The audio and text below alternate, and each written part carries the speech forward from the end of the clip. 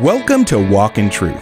These are the Bible teachings of Pastor Michael Lance, equipping you to reach out with God's truth to all people and how to apply that truth to today's issues, trends, and culture. Learn more about the program and our church when you visit walkintruth.com.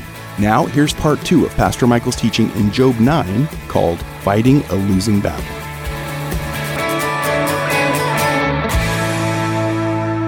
See, this idea of the ancient wrestling match literally happened to a man named Jacob. And when I taught that message not too long ago in this congregation, I asked a question. I'll ask it of you tonight. Are you wrestling with God? Have you hit the bell? Okay, let's wrestle. Some of you are limping. It's hard to fight against God. But that's where Job was. He says of God, this one that he might wrestle with or go to court with, he says, it is God who removes the mountains. He's so mighty and powerful. They know not how. This is some language of creation, but it's kind of turned on its head. God removes the mountains. He made the mountains, now he removes them. He overturns them in his anger, perhaps implying that Job thinks God is angry with him. Some believe this is even the language of volcanic eruption. God shakes the earth, verse 6, Job 9, out of its place. Its pillars tremble. How do you fight somebody like this?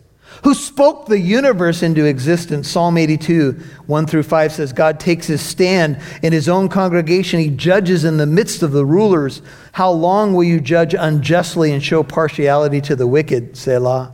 Vindicate the weak and fatherless. Do justice to the afflicted and destitute. Rescue the weak and the needy. Deliver them out of the hand of the wicked. They do not know, nor do they understand. They walk about in darkness. All the foundations of the earth are shaken. In Hannah's song, Hannah said of God, he raises the poor from the dust. He lifts the needy from the ash heap to make them sit with nobles and inherit a seat of honor. For the pillars of the earth are the Lord's, and he set the world on them. Psalm 104 verse 5 says, God established the earth upon its foundation so that it will not totter forever and ever. But Job sees God as this being that could undo what he did. He made the creation, he holds it together, but he could make the earth totter. What could I do in comparison to a God like that? God is the one who commands the sun not to shine. Now, in the beginning, God said, let there be light, and there was light. God just, bam, there it is, right? But in day of the Lord language, at one point in our future, God is going to let the natural lights go out. The sun won't shine. The stars will lose their brilliance. How do you fight a being like that? Who could say to the sun, that's it, you're not going to shine today. Who could seal the stars so that they don't shine? Job says, what would I do in a situation like that? And maybe implied, how could I somehow try to understand and fathom the one who is the light in my life? Jesus said, I'm the light of the world. He who follows me will not walk in darkness. He'll have the light of life. Psalm 27:1 says, the Lord is my light and my salvation. Whom shall I fear? But what happens when the one who is my light all of a sudden appears to be throwing darkness at me? What if the one that I look to for hope now seems to have me as his adversary? What then? What when I want to lean into God in a low point of my life, and I'm standing on promises that I believed in my whole life, and now his character is in question because I see something else happening in my life. God alone stretches out the heavens, Job continues. He tramples down the waves of the sea. Isaiah 44:24 says that the Lord, your Redeemer, is the one who formed you from the womb. I am the Lord, the maker of all things, stretching out the heavens by myself, spreading out the earth all alone. Isaiah 44:24. What do you do with a being like this? He says he does great things. Notice he makes the bear, Orion. These are constellations, Pleiades, and the chambers of the south. who does great things unfathomable and wondrous works without number. Were he to pass by me, I would not see him. God is spirit. He's invisible. Were he to move past me, I would not perceive him. Would you all turn to the book of Mark, chapter 6? Mark, chapter 6. You got Matthew, Mark, Luke, and John. Mark, chapter 6, the famous account of Jesus sending them into the boat. And here's what the Bible says about that account. So, Mark 6, verse 45. Mark 6, 45. Immediately, Jesus made his disciples get into the boat, Mark 6:45, and go ahead of him to the other side to Bethsaida, while he himself was sending the crowd away. After bidding them farewell, Mark 6:46, he left for the mountain to pray. When it was evening, the boat was in the middle of the sea, and he was alone on the land. Seeing them straining at the oars, for the wind was against them, at about the fourth watch of the night, well into the wee hours of the morning now, he came to them walking on the sea, and he intended to what? To pass them by. Do you know that many scholars believe that Jesus walking on the waves and intending to pass them by comes from Job chapter 9? And here's the deal. The disciples are in quite a quandary. The Sea of Galilee has whipped up a major storm. They're fighting against the storm, the wind and the waves. They believe they're going to perish. And all of a sudden, walking on top of not a calm, a body of water, right? On top of the big waves, Jesus is walking on the water. He tramples on the waves. This is one evidence that Jesus is God. And Mark says he intended to what?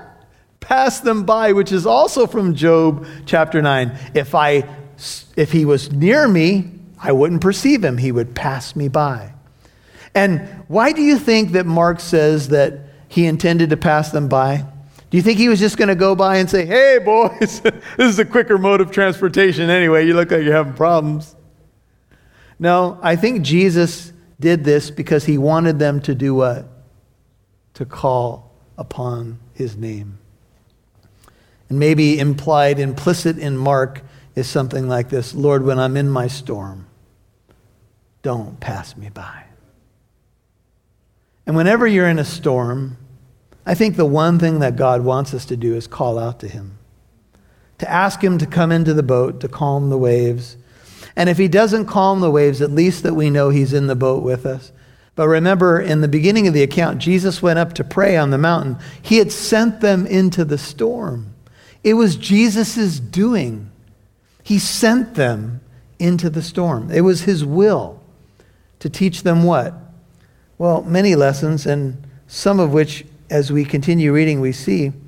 Because it says in verse 49, when they saw him walking on the sea, they supposed it was a phantasma or a ghost, and they cried out. And for they all saw him and were terrified, but immediately he spoke with them, said to them, take courage, it is I, do not be afraid. Then he got into the boat with them, and the wind stopped, and they were utterly astonished. Keep reading. For they had not gained any insight from the incident of the loaves, but their heart was hardened. Do you know that Jesus sent the disciples into the storm right after he did the miracle of the feeding of the 5,000? And they had not learned the lesson. And so he sent them into a storm to soften their hard hearts. I wonder if God ever does that to me. Have you ever come to a point in your Christian life where, go back to Job if you would, and you're in a bit of cruise control, maybe kind of kicking back, resting on your laurels. Oh, you're going to church, you're reading your Bible, but some of your passions died. You have to be honest. And all of a sudden, God puts you in a situation where you have to pray like you ain't prayed for a while. Anybody? Oh, Lord. The wind and the waves. Right? And I don't got this one. This one doesn't look as easy as the other ones, like going to church and saying my prayers before I go to bed. Right?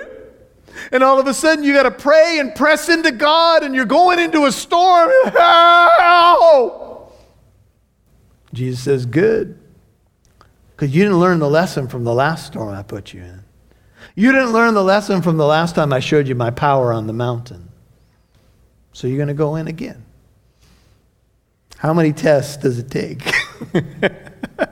to soften a heart like mine? Oh, I wish it were just a few. And so you can see in Job 9 a couple of those references. Job 9 verse 8, God tramples down the waves of the sea. I want you to think of that Mark passage when Jesus walks on the waves. And then Job 9:11, were he to pass by me, I would not see him. Were he to move past me, think of the boat in Mark 6, I would not perceive him.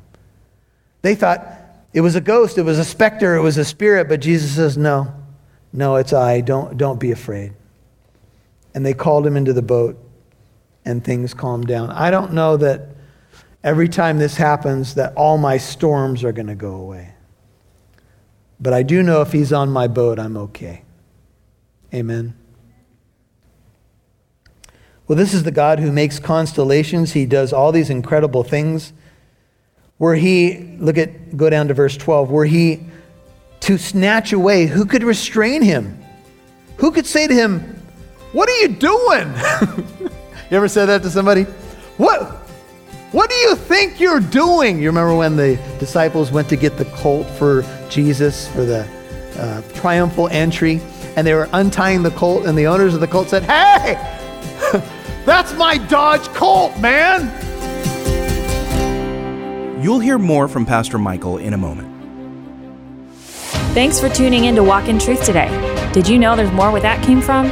Download the Living Truth app to listen to more of Pastor Michael's teachings whenever you want. You can even watch videos. And if you're local to Southern California, you can get updates on church events, new studies, and more. Download the free Living Truth app today. Producer Rob Newton here, and on behalf of Pastor Michael and the Walk in Truth team, thank you so much to our financial and prayer partners. Whether you have given a one-time donation or you have become a monthly partner, you have contributed to our mission to reach out with God's truth to all people, and helping listeners like you apply that truth to today's issues, trends, and culture. You've heard that before, right? Well, we mean it. Thanks to our financial partners, we have added 3 new radio stations this year. Our prayer is to bless our new listeners the way we have hopefully been a blessing to you. If you're a longtime listener, would you please consider becoming a $5 a month partner? That may not seem like much, but every little bit makes it possible for us to continue our broadcasts, podcasts, and free apologetic events. Please become a partner, giving at least $5 a month. Visit walkintruth.com to donate or call 844-48-TRUTH. That's walkintruth.com or call 844-48-TRUTH. We'd love to see who's listening, so please connect with us on Facebook, Twitter, or Instagram. Just do a search for Walk in Truth Show. Now, back to Pastor Michael Lantz right here on Walk in Truth. What do you think you're doing? You remember when the disciples went to get the colt for Jesus for the triumphal entry, and they were untying the colt, and the owners of the colt said, hey, that's my Dodge Colt, man. What do you think you're doing? And they said, oh, but the Lord has need of it. Oh, and then they let the colt go. Now, I would not use that line if you're trying to take somebody's bicycle or automobile. The Lord has need of it. Well, he has my phone number, so try again. But let me introduce you to Mr. Smith and Mr. Wesson.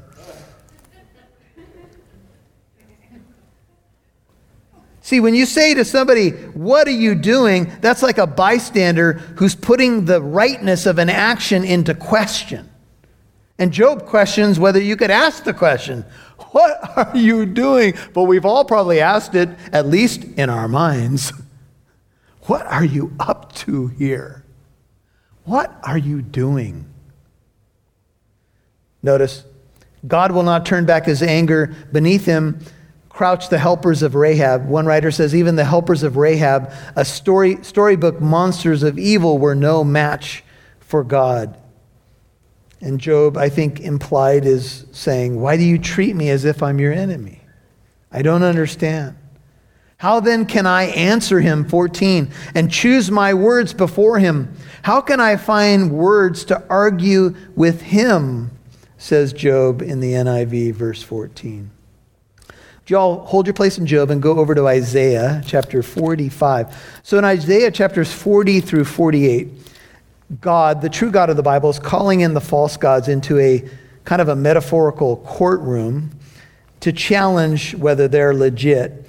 And in the middle of that section, Isaiah 45, there's a prophecy given. The prophecy is about Cyrus, but there's some interesting language about quarreling with God I want you to see. And it's Isaiah 45, verse 6. And how many of you, do you guys like court shows? I enjoy the court shows, you know, the legal defenses, the cross-examinations, all of those shows.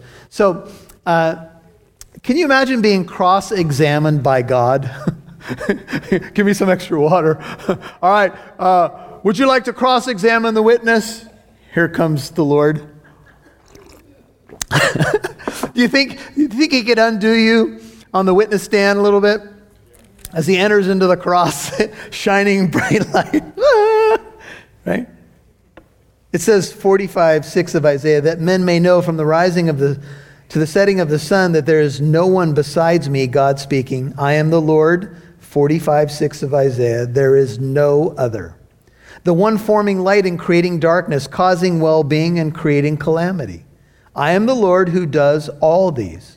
Drip down, O heavens, from above. Let the clouds pour down righteousness. Let the earth open up salvation, bear fruit.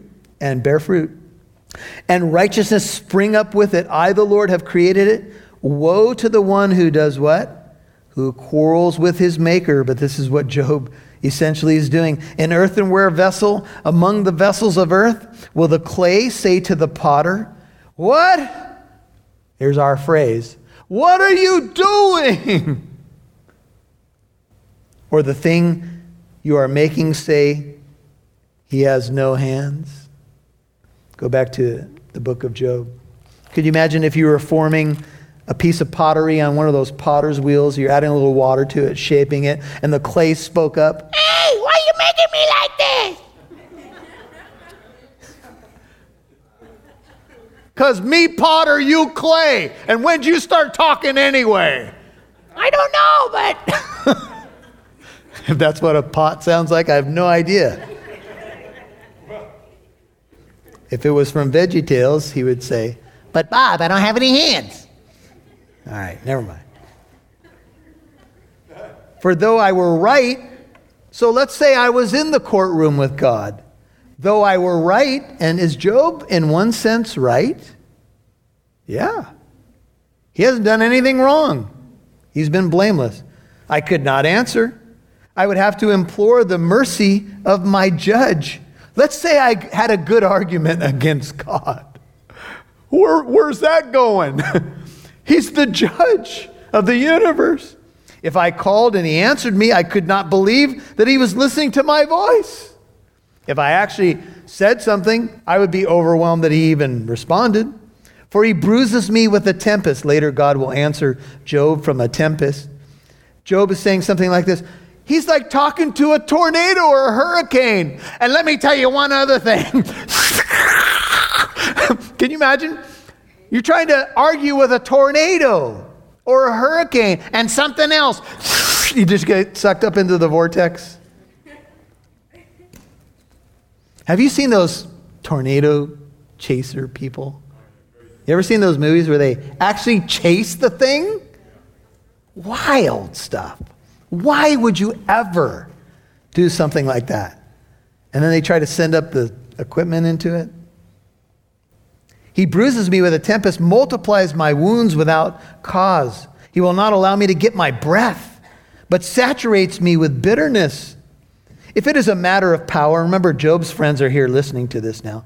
Behold, he is the strong one. And if it's a matter of justice, who can summon him? Though I am righteous, My mouth will condemn me. Though I am guiltless, he will declare me guilty.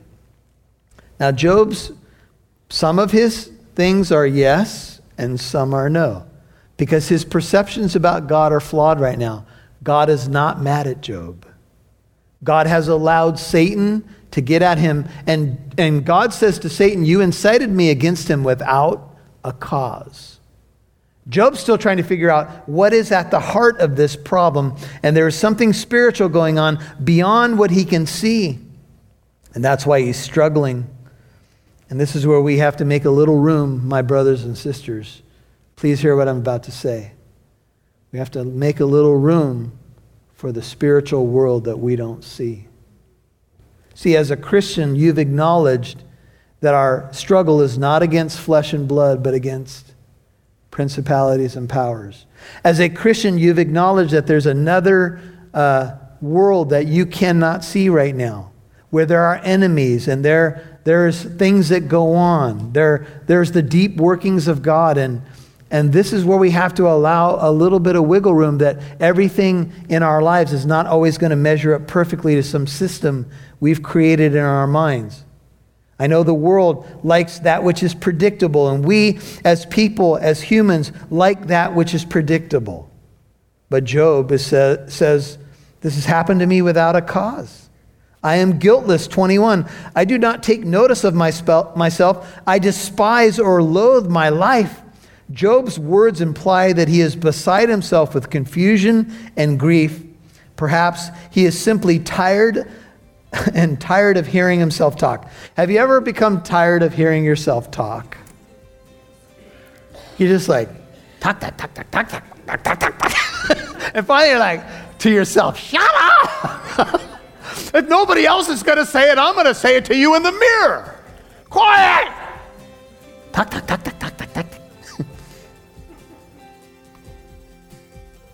You ever been at a point where you're so talked out and you've analyzed something from about 72 different angles that you do something like this? You just become almost like giddy, and you're like, I don't even know what I'm saying anymore. I think that's kind of where Job is at. You've been listening to Fighting a Losing Battle Part 2 on Walk in Truth. And that's Pastor Michael's teaching in Job chapter 9. And please follow Walk in Truth on social media. Walk in Truth is on Facebook, Instagram, and Twitter. Follow us at Walk in Truth Show. Now, here's Pastor Michael. Well, certainly Job had asked the question, whether explicitly or implicitly, what have I done wrong?